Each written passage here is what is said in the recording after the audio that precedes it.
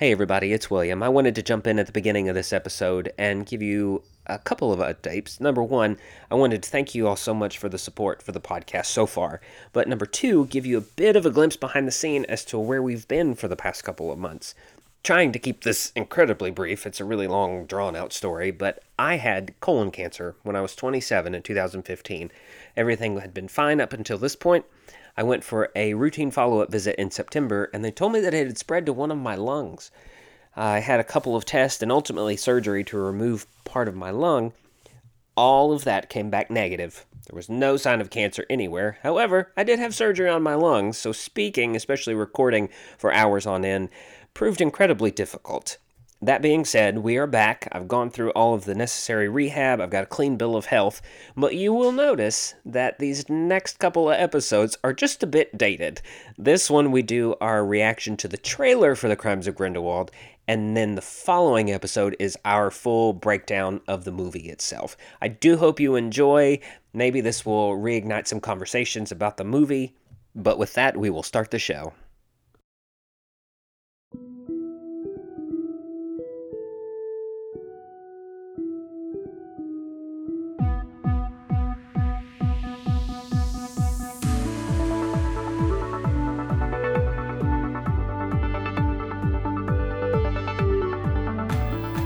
From HarryParty.com, this is the Harry Party Podcast.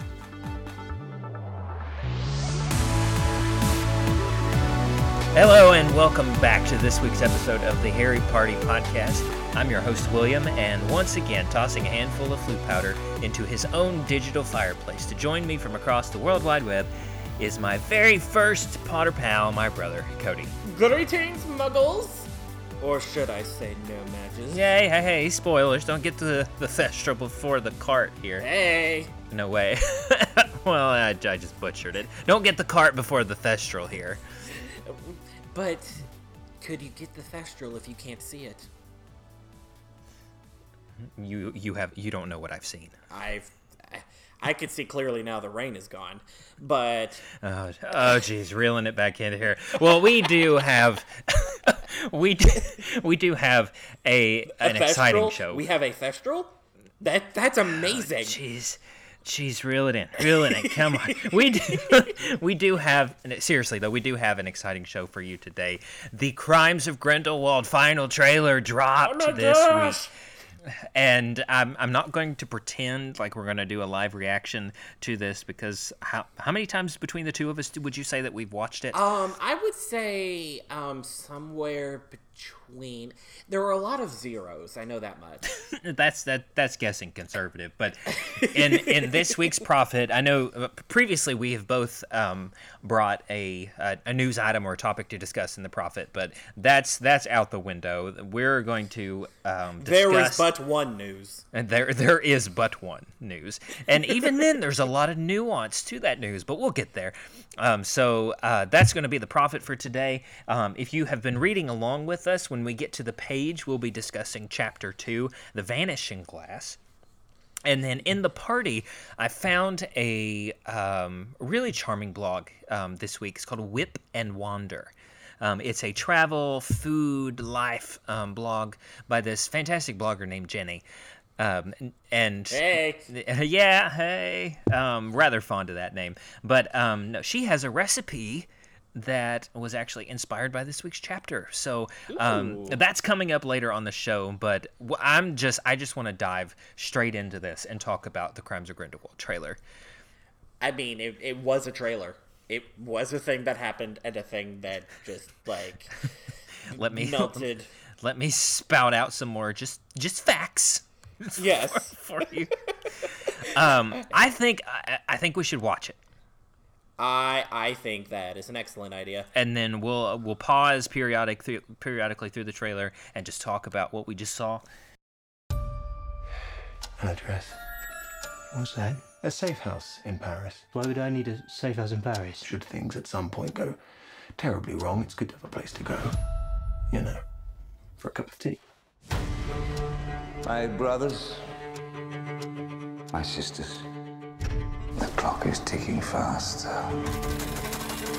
My dream, we who live for truth For love.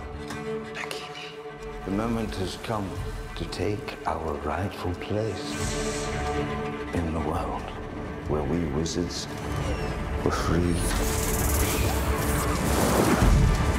Join me or die. Oh, man. Okay. So, okay. We need to talk about what just happened there. So a trailer opened up with Dumbledore on the bus giving Newt an address to a safe house. Now, I've heard speculation that this safe house is Nicholas Flamel's flat in Paris. I forget. Is Flamel French? Is that a French name? Yes. Okay. Nikolai. Ah, yes. Nicolas Flamel. So gives Newt, does a little nod to Muggle magic by producing the card, which, not going to lie, I thoroughly enjoyed that because I can remember driving, like I said in the previous episode, I legitimately wanted to be a magician from the age of 10 to 13. And so that move of producing that card, I can do. I'm basically Dumbledore. Oh, Lord. That's the only only commonality between me and Dumbledore is I can. Lord. And I am produce a definitely Aberforth in this relationship. Oh no! I am It's getting deep. Oh, I need to pull the glasses down to the end of my nose and begin the therapy session here.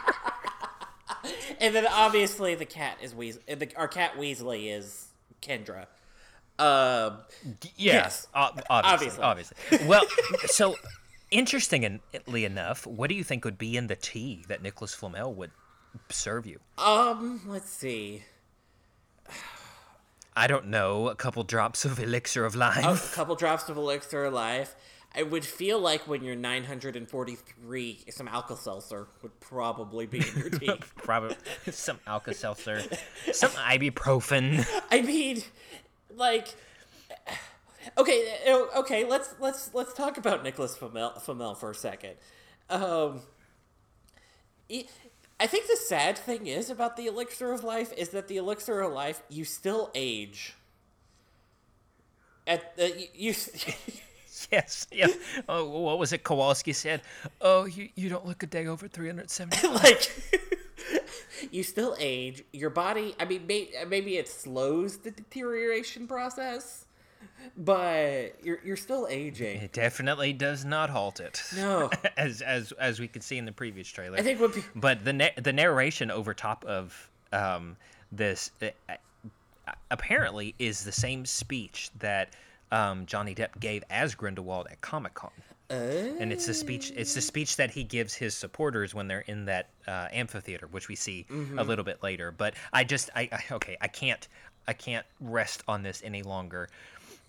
As when he talks about them taking their rightful place, you see Credence staring down into the center of the circus, and he says, okay, honestly, something that I kind of knew was coming, because the rabbit hole goes deep, and so does the internet, and I tend to follow it.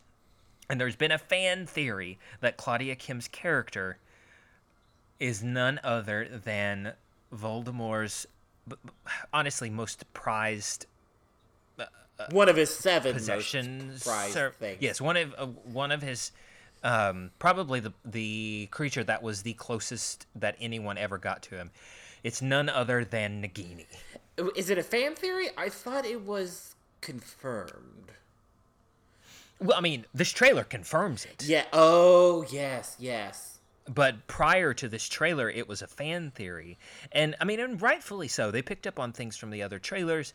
The fact that she is a maledictus, that Claudia Kim's character is seen a lot in a snakeskin dress. So they knew that she turned into a snake, and I think people were just desperately hoping that it was Nagini. And it totally makes sense, because when this movie comes out, it's 1927. A year has elapsed since the events of the first one in 1926. Voldemort is alive, or Tom Riddle is alive. He's a year old. Yeah, probably. And based on the portrayal of Nagini by Claudia Kim, they're probably, I know Hollywood hires older actors a lot of times to play younger characters, but I would put her in like mid-20s, Yeah, maybe. our age, around that. And so there is not too much of a generation gap for if I don't know about a romantic relationship possibly, but very much a like maybe even maternal relationship to develop between Claudia Kim's character and Tom Riddle. Yeah. I don't know. I'm hoping we see that play out. There has been blowback. Yes. And I understand this. There's been a lot of blowback about the Nagini reveal. Well, okay. And putting the let's say putting the politics aside, or putting the okay. So there's been a lot of blowback about the Nagini character reveal. Love it or hate it.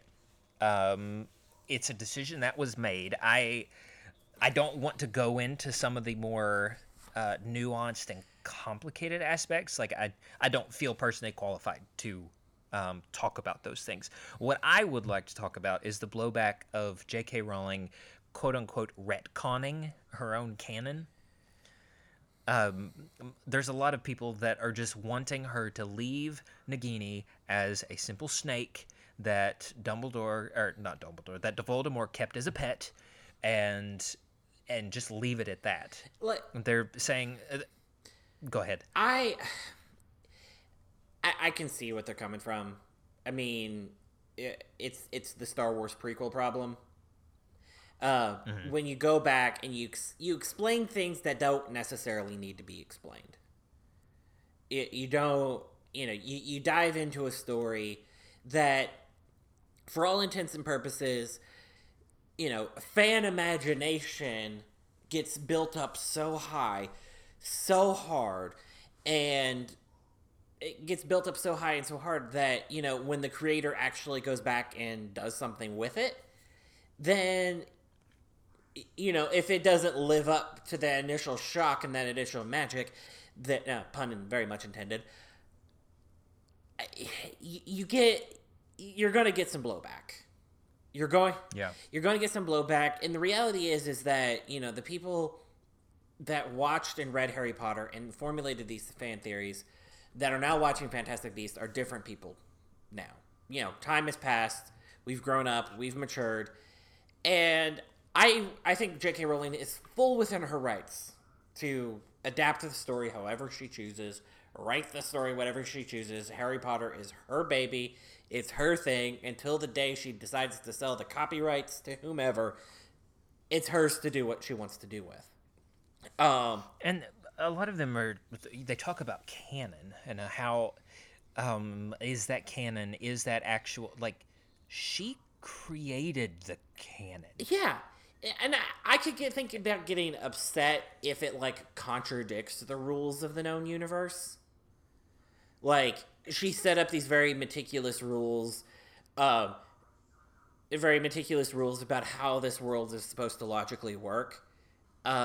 Further explanation doesn't necessarily mean retconning. Like, I would be upset if we find out that the Avada Kedavra curse is survivable by 1 out of every 10 wizards. That would be a retcon that would make no sense to me, and that would be like J.K. Rowling is on a bender and is just deciding to mess with people. That would be something. I think Moody even said in the 4th book, the only wizard ever known to survive it is sitting in this room. If she contradicts her own mythology, then I can see people getting upset with it, or gets to the point of just flat out trolling people. But it's something like this, with Nagini being more than just a snake. I mean, it does kind of, it could suffer the problem of, we're like, oh, remember this thing from those other movies and those other books that you like? This ties into this. This ties into this. Oh, we're explaining something that doesn't necessarily need to be explained. It may not, we haven't seen the movie yet. We may not even, we could go in there and walk out of it and be like, oh my gosh, you know, making Nagini, this Maledictus, was the greatest thing ever. Or we could go out of there going, okay, that was the jumping the shark moment. We don't know. We are basing this off of a trailer.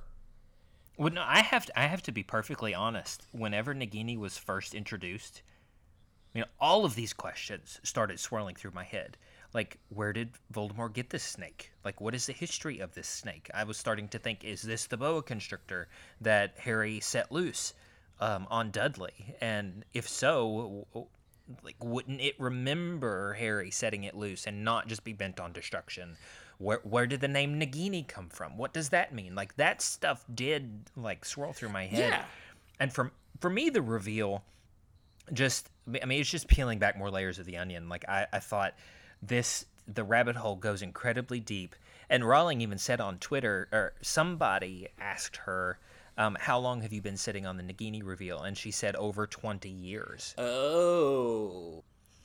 And so it makes me think, and I believe it's genuine, that she had this. There is tons. I know that there is a lot about the wizarding world that does not make it to the page or the screen, but does inform what does.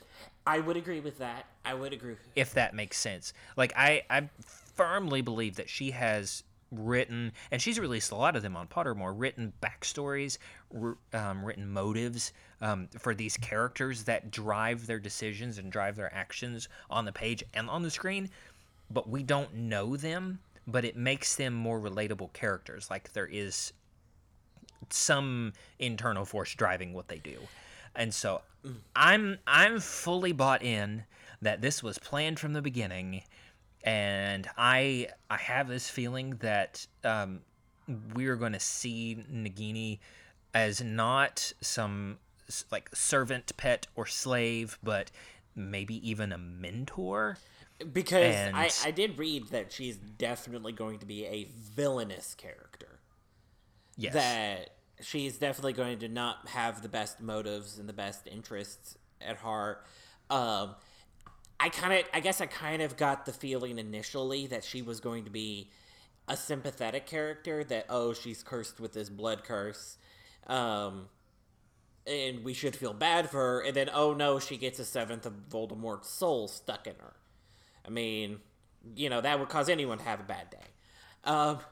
Or, honestly, Voldemort's a parcel mouth, so he is able to continue conversing with her. I mean, even after she has turned into a snake, it could have been the fact that he trusted her.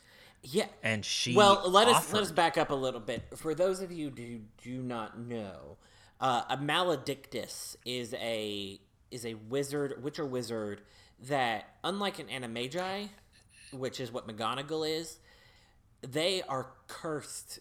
They can turn into an animal at will, but eventually, they'll turn into an animal, and then they're like, oh crap, we're an animal now forever. Yeah, eventually the transformation is permanent. But interestingly enough, it's passed from mother to daughter. It's only in women. Okay, yeah.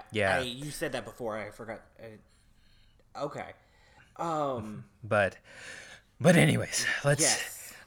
I would say let's come down off of the high of the Nagini reveal, but the trailer only gets crazier from there. Yeah, I'm currently at 50 seconds. I am too, and it was what we watched right before that was Grindelwald in the carriage being pulled by the thestrals, flying through the sky, turning some of the harness straps into snakes to attack characters, even fills the carriage full of water to drown another one. And then says, either join me or die.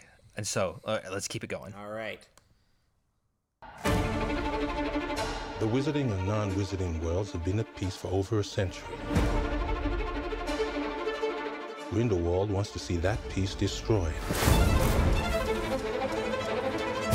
You want me to hunt him down? To kill him? Dumbledore, why can't you go? I cannot move against Grindelwald. It has to be you. Fun fact. that brief flash moment of when you see young, I don't know if it's Dumbledore or Grindelwald in the mirror, when you see their kind of their younger versions of themselves, like younger than what they are now. That is the characters that played Dumbledore and Grindelwald when they did flashback scenes in Harry Potter and Deathly Hallows. Those same actors. Yes, it was Dumbledore was Toby Regbo, and young Grindelwald. I think he's actually a musician. It was Jamie Campbell Bower, and talk about continuity there. I mean, that's such a nice Easter egg, which yes does play toward the nostalgic factor for me, but I love it. Yes. Well, since that, we did see glimpses of Hogwarts. I don't know if you noticed or not, but the person looking into the Great Hall was Lita Lestrange. Which makes me think, since it's empty, and there was a shot later in the trailer of all of them standing on the bridge, could they be visiting during the summer holidays? Oh, possibly. And is the apparition charm like lowered during the summer holidays? No, I don't think it's lowered. I honestly think that the events of either this movie or the ones leading up to Grindelwald's defeat spur the urgency to put the charm where you cannot apparate inside. Because I'm sure they were like, prior to that, probably parents were like, I want to pop in and see my kids. I don't want to see them to be gone 10 months out of the year. It could have been Grindelwald's ascent to power, where they put the charm up where you cannot apparate in or out of Hogwarts. Because I remember when the first trailer came out and we first saw Hogwarts and those people apparated on the bridge, the internet, its face melted off into a soupy pile on the floor. Yes. And everyone, like the Hermione memes of, have you not read Hogwarts: A History? Popped up. I'm going through the series again right now on the Jim Dale audiobooks. It is mentioned probably 2 or 3 times in every single book. Yeah. It's like a very subtle rickroll throughout the entire series. It's like, you cannot apparate on the grounds, people. And yeah, but I think we've had this conversation before, either on or off air. We're going to see why these security measures were put up in place. Yeah. Think about, honestly, like here in America, think about like airports pre and post 9/11. Oh, yeah. I mean, you could just wander up to the gate, carry anything you wanted on the plane before that, and now you have to get to It's basically the equivalent of, what if Hitler could teleport into the White House? Like... Yeah, joke, yeah. Grindelwald is essentially Magic Hitler. Yeah. I mean, I'm sure that in the wizarding world that actually exists, that is really real, there's probably non-apparition charms around the White House. The Magical Congress of the United States of America has the White House protected. But yeah, well, and then there's that, and then that line that they said, the magical world and the non-magical world have been at peace for a century. I literally just thought of this. The statute of secrecy was like the 1600s. Wasn't it? The International Statute of Secrecy? You bring up a good point there. They've been at peace for over a century. What happened? So what? That would be the late 1700s, early 1800s. Were they at war? Oh Lord, were witches fighting for the British? I mean, in the Revolution? I mean, because I always kind of got the sense that the International Statute of Secrecy was spurred on by the Salem witch trials. Yeah. No, I that was a I think I read about that in the History of Magic book that we have, but I saw especially for America. Yeah, exactly. Well, I saw a theory online that it could have been the whatever peace treaties or that came. Okay, this is going really deep. So have been at peace. I haven't read The History of Magic yet. The Audible edition is coming out in like 4 days. So preface that. They said that the the magical and non-magical worlds have been at peace for over a century. We're in the 1920s. Go one century back. What was happening around the early 1800s? I mean, besides America, well, the Industrial Revolution. Oh. Was Thomas Edison a wizard? Well, what if they... Was Eli Whitley a wizard? Like... Or what if this was... So what if this was like Prometheus and the Earthlings type relationship? Like after the magical and non-magical community like struck up peace, maybe as a peace offering, the wizards like planted tech, or like maybe the wizards, I don't know, maybe it was magic that spawned the Industrial Revolution. I don't know. Ooh. Because, I mean, Britain did kind of start the Industrial Revolution. I just became self-aware and realized that me staring off into space, pondering all the implications of this, does not make for good audio. Oh, like, reel it back in. Okay. Okay. Well, then that just... I will be listening to History of Magic the moment it drops on Audible. But magic always has a weird relationship with technology. It does, like, yeah. Yeah, I said this in the first episode. It's like a combination of the 1700s and the 1920s. And Hermione always talked about, especially in the... what was it? In the Goblet of Fire. In the Goblet of Fire, they thought Malfoy, when he was talking to Rita Skeeter, was using some sort of walkie-talkie, and she's like, "I've told you, Muggle tech does not work inside the grounds." And I think that was all driven based off of like charms that would disrupt it and disorient navigation systems and things like that. But that's interesting. Just what was going on. There was still some awareness on the part of Muggles as to what the magical world is. Yeah. Like, I mean, it makes early European history a little bit different now that there's actual witches and wizards. Yeah. But it's interesting.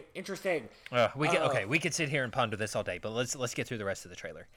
Okay. You don't suffer from motion sickness, do you? I don't do well on boats. You'll be fine.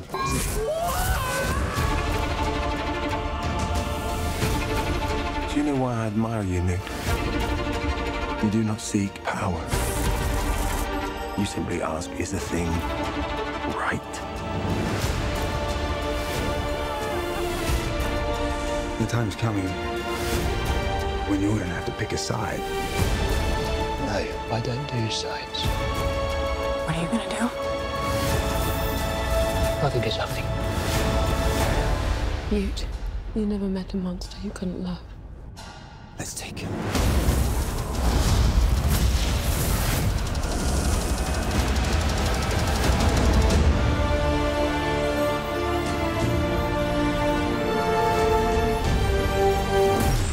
That's your brother? I think that might have been the best moment of my life. Oh, Okay. man. Okay, before we go any further, would you not have fallen head over heels for a woman that turned around and magically bound and gagged me to a chair? William, you're showing your hands. Yes.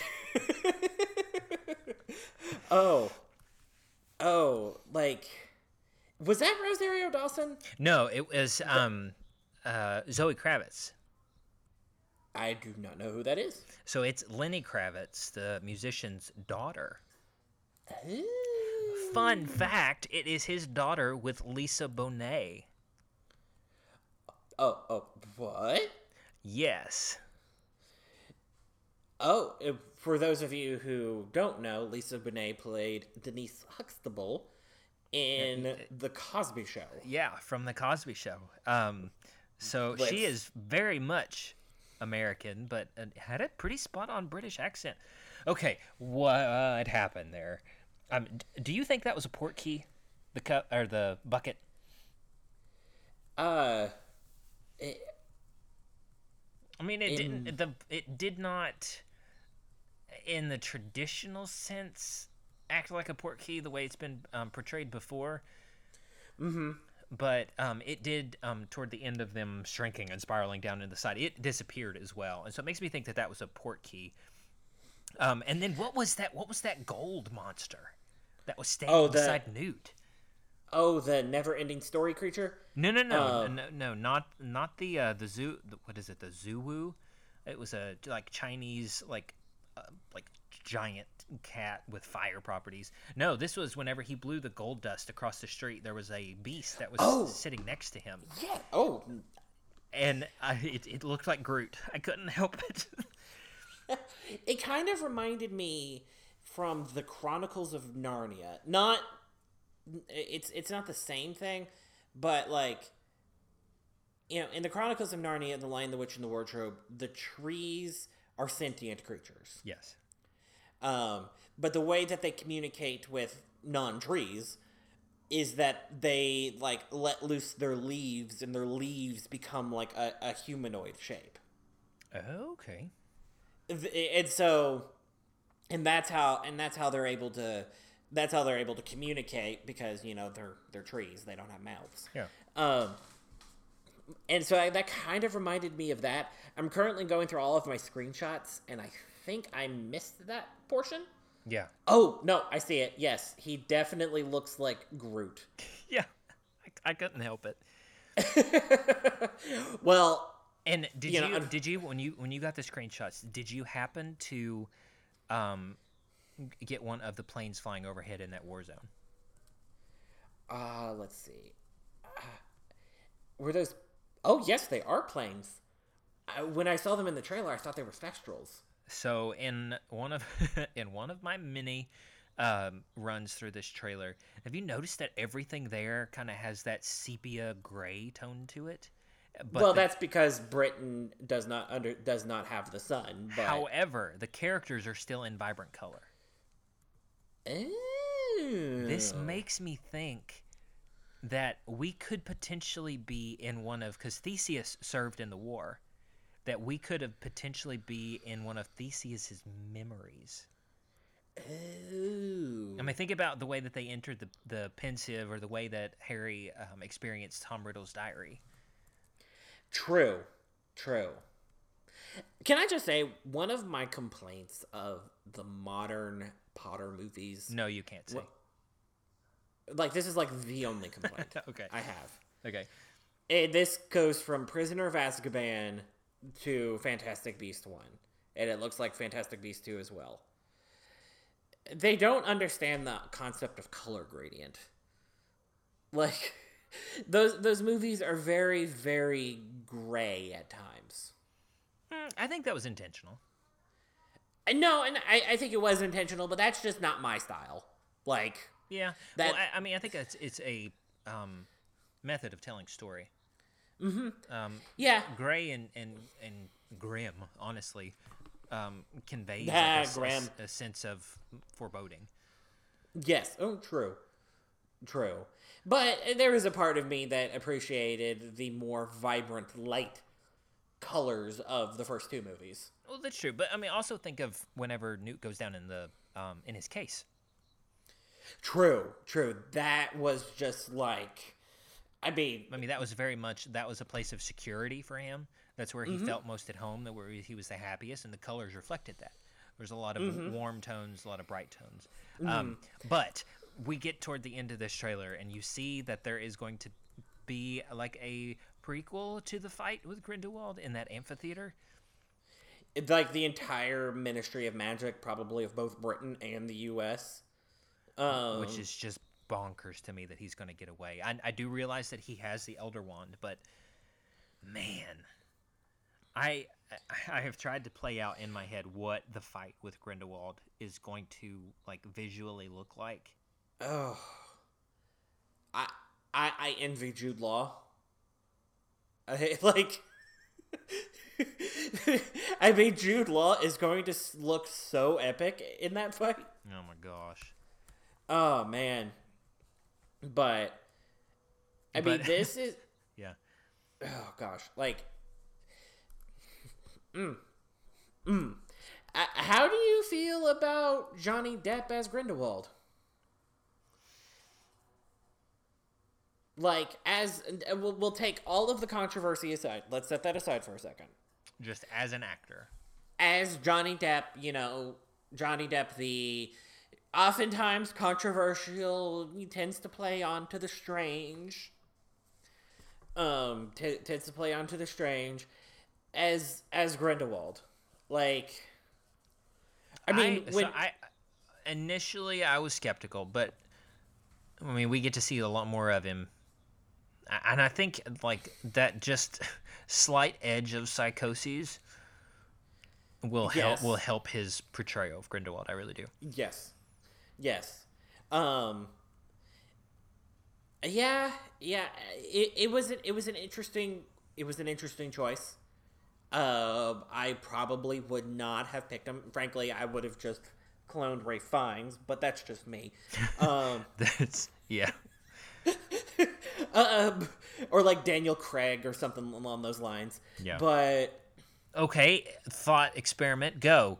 Recast Grindelwald. Recast Grindelwald.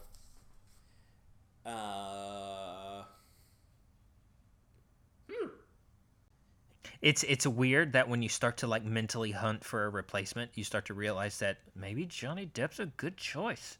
Yes, he is. Well, the unfortunate thing is that in Harry Potter there aren't that many British actors left that hasn't been in Harry Potter. I love going down that list of actors that were in Harry Potter and Doctor Who. Oh yeah. There's like 17 British actors and actresses. Well, like, I think the thing that comes to my mind, but he was already in Harry Potter, so he'd be disqualified. The guy who plays Gilderoy Lockhart. Oh, Kenneth Branagh, yeah. Kenneth Branagh. I think Kenneth Branagh, especially with his turn as the inspector from Murder on the Orient Express. Yeah, Poirot. Yeah. Yeah, like combine a little Poirot and a little Gilderoy Lockhart, and then just straight classy British man. Well, Durmstrang is Britain, but we're Americans. We think all British are evil. All British. Our villains tend to have British accents. But yeah, I could see Kenneth Branagh. I could see Kenneth Branagh. I'm not gonna recast it. No. I think Johnny Depp works. I think he definitely works. Love it or hate it, I think he's got enough crazy in him that it works for that character. Yeah. And then this, I do love. Like, I felt like this gives you a moment to kind of stare triumphantly into the ether, pump your fist as a little brother. The trailer ends with Theseus being bound, stopped, gagged, and tied to a chair. And Newt gets to just relish in it. Oh, I did not catch that context. Oh, really? I thought that would be one of the first things that you pointed out. I didn't realize that was his brother. Yeah. Yeah, I didn't realize that was his brother. Yeah. I've often fantasized about that, bound and gagged you to a chair. Okay. And then and they just left you. Jeez. Well, that was the Crimes of Grindelwald trailer. I I'm very, very excited for this movie. Oh, this episode was very tangential. This analysis was very tangential. I'm interested to see where they take this. What drives me crazy about the Fantastic Beasts series is that there are no books. There are no books. We're walking into a movie with fresh eyes. Oh, you don't like that? You don't know the prior story. Well, it was always like, I get it. You walk in with your favorite moments in mind, just hoping that they're going to play out live for you on screen. I get that. Well, and it's because it's Harry Potter. It's always very book based. Yeah. I mean, it's always it started as a book series first. Yeah. It started as a book series first, and now they're like strictly movies now. I mean, this isn't the first time it's deviated from the book format. True. Cursed Child was the next iteration of something from the Wizarding World, and it was strictly a play. True. I'm ashamed to say I haven't read that yet. I don't. Because we are going to New York, and we are going to go see it on stage. Okay. I'm in. I'll allow it. I accept this truth. I accept this reality. I accept your reality and take it in as my own. Perfect. Well, yes. on that note, let's dive straight into the page. Chapter 2, The Vanishing Glass. Give it a C+. Really? I mean, how many times do we have to start this and start it back over? And all I could get it up to was a C+. William, this ain't no curve. Oh, jeez. Well, anyways, Chapter 2, The Vanishing Glass. It starts out with a 10-year time period lapsing between the first and the second chapter. Not much has changed inside the Dursley home, except for the pictures on the wall, and there is no evidence that another boy lives there. Which had to have been so sad. Growing up in a house and watching these people, eliminate all evidence that you live there. Yeah. My copy of Harry Potter and the Sorcerer's Stone that I'm looking at right now, it's the, magical edition from Apple Books. Uh-huh. Where there's, animations and illustrations. And there's a picture here of the cupboard under the stairs. I mean, it's pretty much like Cinderella, with her evil stepsisters. Yeah. And stepmother, just living in squalor while they're in this perfectly presentable house. Oh, it is so sad. It is honestly miraculous that Harry turned out as good as he did. As decent of a person as he is. Gosh. Maybe he was able to see the Dursleys for what they were. I don't know. But we get an even bigger picture of just how spoiled Dudley is and just how the Dursleys are brought into very sharp relief in this chapter. I mean, it starts out with Petunia coming up and making Harry cook breakfast and not burn the bacon because today is Dudley's birthday. Oh, Dudley's birthday. How could he forget about that? I feel there are a few things that make me uncomfortable more. There's Scott's Tots from The Office. Mm-hmm. And then there's Dudley screaming over 36 presents! Last year you got me 37 presents! Yeah. Just the level of just that. The Dursleys are terrible parents. And then Petunia just completely caves. I know in the movie, he was like, well, but when we go out, we'll get you 2 more presents. How's that, Popkin? Oh, yeah. They're terrible parents. And it brings me back to that scene from Harry Potter and the Half-Blood Prince where Dumbledore confronts the Dursleys like, you did not treat Harry quite as bad as you treated that boy. Oh, sick burn. Well, this is, speaking of Harry, this is the first time that we get a glimpse of what Harry looks like. He had a thin face, knobbly knees, black hair, bright green eyes. He wore round glasses held together with a lot of Scotch tape because of all of the times Dudley had punched him on the nose. But the only thing that he liked about his own appearance was a thin scar in the shape of a lightning bolt that we find out Petunia has been telling him that he got in a car crash that killed his parents. They never really go into an explanation as to why the scar is a lightning bolt, is it? I think Rowling has said just because she thought it looked cool. Acceptable. I mean, that is a perfectly valid reason. I always thought that it was the wand motion to perform the killing curse. That could be, but I think if the movie showed us anything, is the killing curse involves a lot of straining and pointing. Especially when up against Expelliarmus.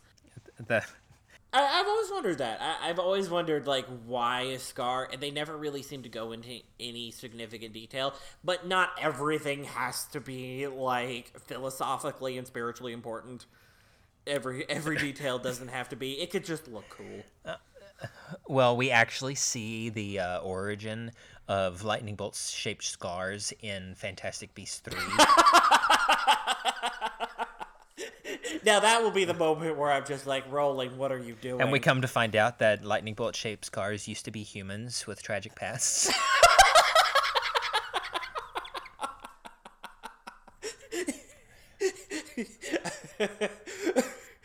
We should like write a script that is the most stereotypical of what everyone is afraid of the Fantastic Beast of becoming. Like, where everything just ties into each other. That would be funny. Everyone's related. We find out that Voldemort is the Weasley's distant cousin. Oh gosh. But what have we established? Dudley is a... Dudley's terrible. Petunia's terrible. Vernon's terrible. I think we went into that a lot very deeply in the last episode. Yes, too. And Harry needs to eat more. Yes. Although I hear magic burns a lot of calories. And grows hair. Well, yeah, because he... one of the many situations that Harry, we find out, was able to get himself out of, unsuspectingly, was to grow his hair back after Petunia cut it, but left those bangs to hide that horrible scar. I have to wonder how many Muggles know about the magical world because of, like, Muggle-borns where just magical things start happening because they can't control their powers. I'm not entirely sure. I think that they have addressed that a lot in the series of why Muggles aren't able to see the Leaky Cauldron, for instance, or perceive magical things around them is, they say, honestly, because they're not looking for it. I think we have this tendency of trying to retrofit things that happen in our lives into our preconceived boxes of reality that we have. Yeah. And if it's something we can't explain, we tend to just, like, ignore it, glaze over it, and move on. Because the things that we can't explain a lot of times make us uncomfortable. They make us fearful. Yeah. And so, honestly, a lot of people just... I think the same could be said for, like, supernatural things that happen. Well, like, we can't understand what's happening, but that's because it's happening in a way that we can't perceive reality, if that makes sense. Oh, this just got deep. Yeah, I mean, it got incredibly deep. But, I mean, supernatural... Our father's eyes are burning right now. But supernatural in any sort of sense, whether or not that's, like, the magic inside the wizarding world, if it does not fall into our comfort zone, we tend to overlook it. I mean, you kind of see that discussion in I would say Doctor Who as well. Oh yeah, like, absolutely. How many times have aliens invaded made their presence known in the public, and then people just move on and act like it never happened. Well, and I mean, the Dursleys are honestly a prime example of that. Yeah. But they know, but they're still trying to say, no, everything's normal, everything is ordered, and everything has its place. They're just trying to squash it out. Yeah. They thought... we find out that the Dursleys had this grand scheme of taking Dudley and his friend Piers to the zoo and leaving Harry with poor old Mrs. Figg. Which I'm glad that she got some time to shine later on in the book. Yeah. Or later on in the series. I do wish that she... and I understand her reasoning behind it. I do wish that she got the chance to be treated better, that she treated Harry better. Because goodness knows that boy needs to be able to take a break in his life for once. Yeah. But I understand why we did find out she was acting on Dumbledore's orders. Yeah, but she also was like, this weird old woman that just did not let Harry have too good of a time because the Dursleys wouldn't let her stay if they thought Harry was having too much fun over there. Yeah. But she fell and broke her leg, and rather than act out of concern, as what the Dursleys are just affronted because it's inconvenienced them. They say this early in the chapter. Let me find it real quick. Was it Aunt Marge that goes on vacation to Majorca? Oh no, her friend, Yvonne. Yeah, Yvonne. Where is Majorca? I think it's pronounced Majorca. Majorca, so I'm thinking Spain. I don't know. Well, the Dursleys, Piers, Polkus, and Harry have all piled into the car at this point and are heading to the zoo. And Harry cannot believe his luck. But right before he left, and I think they even made a point to highlight this in the movie, Uncle Vernon pulls him aside, and let me see, what does he say? I'm warning you now, boy. Any funny business, anything at all, and you'll be in that cupboard from now until Christmas. And Harry makes a plea, I'm not going to do anything, but Uncle Vernon didn't believe him. And then they go into all of the strange things that had happened to Harry. Let's see, she sent him to the barber, and then didn't like that his hair had all grown back, so this would have been horrible. As a former middle schooler, could you imagine? You literally cannot tame your head. All of these are terrible. This is the one where she took the kitchen shears and decides that she's going to cut him bald except for his bangs to, quote, hide that horrible scar. Could you imagine that, the night of sleep? You would not have slept. He probably would have cut night. The rest of it himself. But then he woke up and it was right back. Mm-hmm. And see what else? She tried to force a revolting sweater on him and it shrunk to the point where it would have fitted a hand puppet, and she decided to chuck that up that it shrunk in the wash. And then at one point he tries to jump over a trash can to avoid Dudley and ends up on the roof. I mean, think about that though. I think we having a nerdy slant to us. I had terrible times in middle school. Yes. How many times would you have wanted to just, essentially magic your way out of a situation? All throughout middle school, I was waiting on my Hogwarts letter, because. Yeah. Yeah, let's just get out of this situation completely, because clearly I am not meant to be around you mere mortals. Yes. Well, Harry's had a lot of these strange things happen to him. For today, he does not have to listen to Mrs. Figg's stories about her cat and her cabbage-smelling living room. Mm-hmm. Well, they get to the zoo. We bought a zoo. Different movie, sorry. Well, they get to the zoo after listening to a long tirade of Uncle Vernon going on about hoodlums on motorcycles. And the moment they get there, they buy Dudley and Piers large chocolate ice creams at the entrance.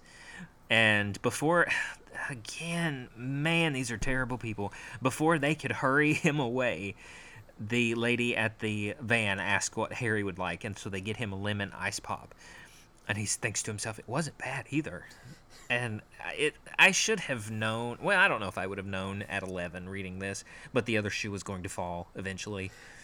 I mean, just the foreshadowing of him thinking nothing bad is going to happen today. Oh. And everything starts going really well. He gets to go to the zoo. He gets a lemon pop. And I think even at lunchtime, he got to finish off one of Dudley's extra desserts because they made him order another one.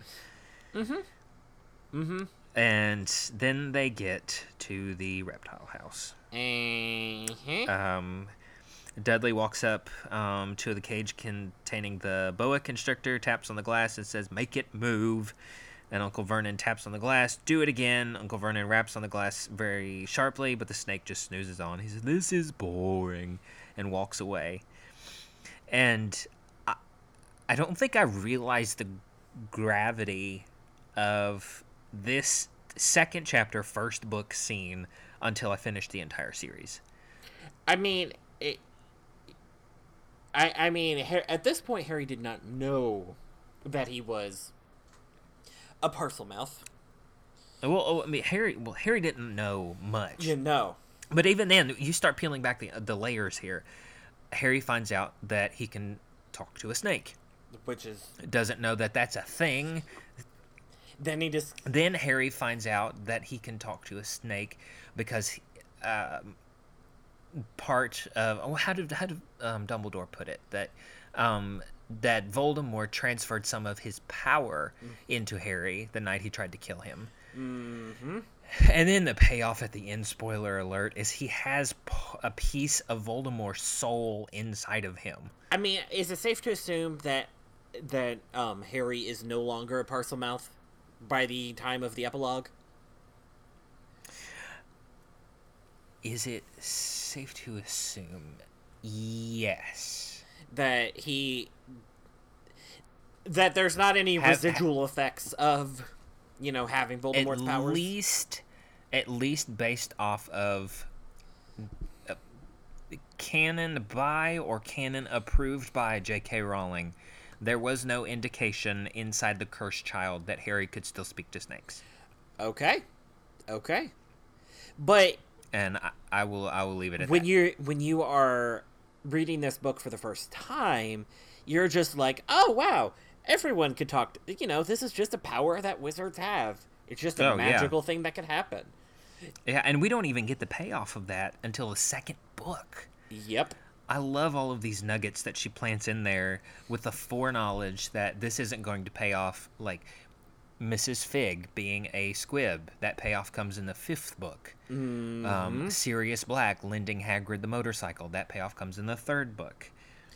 I mean, do you think that, Rowling's editors were a big part of that?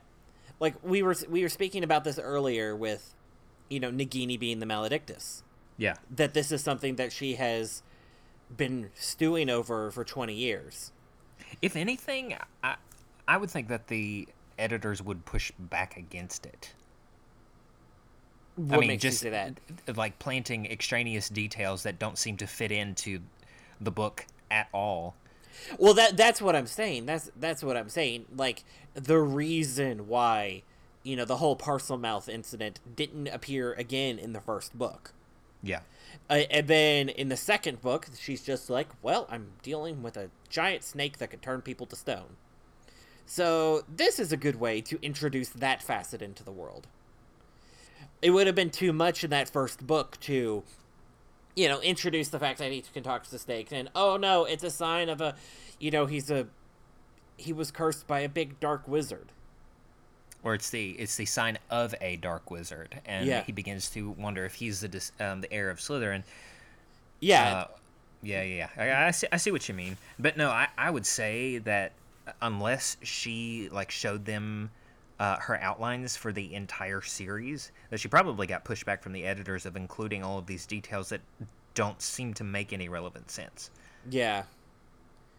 Which I I've had some time to stew over it, since we were talking 30 minutes ago. But I'm choosing to believe that she had Nagini's backstory in mind for 20 years. I do too. I do too. I mean, right now, I think that, how to best put this, I think there are some things she's wanting to retcon, and to fix, any artist is never happy with their art. Oh yeah. Like, that's just a reality. You should have seen how long it took me to edit the first podcast. Oh man. I mean, if any artist is not happy with their art, they're gonna go in, they're gonna retcon things, they're gonna do different things if they have control over that baby, and they're able to build and expand on that art. I'm sure Vincent Van Gogh wishes he could tweak things about Starry Night. I think, and not to dwell on the whole Nagini reveal too much, but I think one of the big pushbacks from people is Neville's act as unrelentingly heroic if you now view it that Nagini used to be a witch. Ooh, because technically it would be murder. Well, and then that gets into the mechanics of a maledictus. Is there any human left in Nagini? Do you think we'll get that in this next movie? I don't know. Speaking of giant snakes that have a fondness for wizards, Harry starts talking to one. The snake seems perfectly content. The snake seems perfectly friendly. Even has some playful eye rolls and head nods, and then Piers has to ruin it all. Dudley! Mr. Dursley, come look at this snake! You won't believe what it's doing! Oh, jeez. Dudley comes waddling toward them as fast as he could, shoves Harry, punches him in the ribs. Caught by surprise, he falls hard against the concrete, and what happens next happens so fast no one saw it happen. 1 second, Piers and Dudley were leaning right up against the glass. The next, they leapt back with howls of horror. The glass had vanished. Mm-hmm. And Harry's new slithery friend starts uncoiling rapidly, slips out onto the floor and says, "Brazil, here I come. Thanks, amigo." Do you remember that theory that was going around that the snake that Harry set loose was Nagini? Yeah, that would be one of those things. That would be one of those things that if Rowling actually confirmed that, would have been like, oh, really? That snake was the one that was Nagini? Yeah. A lot of people had a similar reaction when we found out that Anakin built C-3PO. Oh, yeah. That's just a little too neat. That's just a little too... Oh, wow, that happened. There's a part of me that really likes the theory, but at the same time, if that snake was Nagini, that snake would have killed Harry Potter, and then the book series would have been over real fast. Yeah, that's true. Because, it's literally endowed with Voldemort's soul. The spirit of Voldemort would have been like, Harry Potter! Well, our Brazilian friend makes his escape, and I like to think that he actually made it to Brazil. I mean, the headcanon's accepted. Yes, I like to... Yeah, he made it to Brazil. He goes into the London International Airport, waits there in line, and uses his tail to point at things because that's what he's good at. And then Samuel L. Jackson is on that plane as well. And then we find out that Snakes on a Plane was in the Harry Potter universe. Oh, jeez. But I've just got this crazy mental image of this snake coiled on itself so it has some height to it and just pointing at things. No, it has waiting in the airport. It has a trench coat. There's nothing creepy going on here. Nothing unusual. It has a trench coat and a soccer ball for a head, kind of standing up. Wilson! Okay, headcanon accepted. The snake's name is Wilson. The snake's name is Wilson, and he made it to Brazil by booking a flight from the London International Airport. I mean... Oh, man. I'm still headcanon. Snakes on a plane is in the Harry Potter universe. But yeah, made it in, and then basically Harry was punished and wasn't allowed to see sunlight until the next summer. Yeah, but I mean, toward the end of the chapter, though, we do see some of Harry's other unusual interactions, per se. We also find out that Harry had dreamed and dreamed of some unknown relation to come and take him away, but it never happened. But sometimes he thought that strangers on the street knew him as well. Strangers in purple and violet cloaks. And the weirdest thing was that all of the people seemed to vanish the second that Harry tried to get a closer look. Apparition. But at school, Harry had no one. Everybody knew that Dudley's gang hated that odd Harry Potter in his baggy clothes and broken glasses, and no one liked to disagree with Dudley's gang. That's so sad. It ends kind of on a grim note. It's so sad. He didn't have one friend. No. Like... And I think that's why... reading this in middle school, why we kind of devoured it. Mm-hmm. Because that was a very formidable time. Ugh. Anyways, we're not going to jump into a therapy session there, but that... So, tell me how that makes you feel. It makes me feel like we need to go on to the party. Oh, you and your music again. All right, well... for this party section, I promise that this is the last lemon-themed recipe for a while. But I came across this recipe, and it was honestly too good to pass up. It's from a fantastic and very lovely blog called Whip and Wander. It's a life, food, travel, recipe blog. They do a lot of... I'm going to read this straight from her bio. Jenny, over at Whip and Wander, she says, "Welcome to my adventures on the road and in the kitchen. I focus on healthy, whole foods in my kitchen, but you'll notice that I unapologetically bend the food rules whenever I venture out. Most of my recipes are keto and or paleo friendly.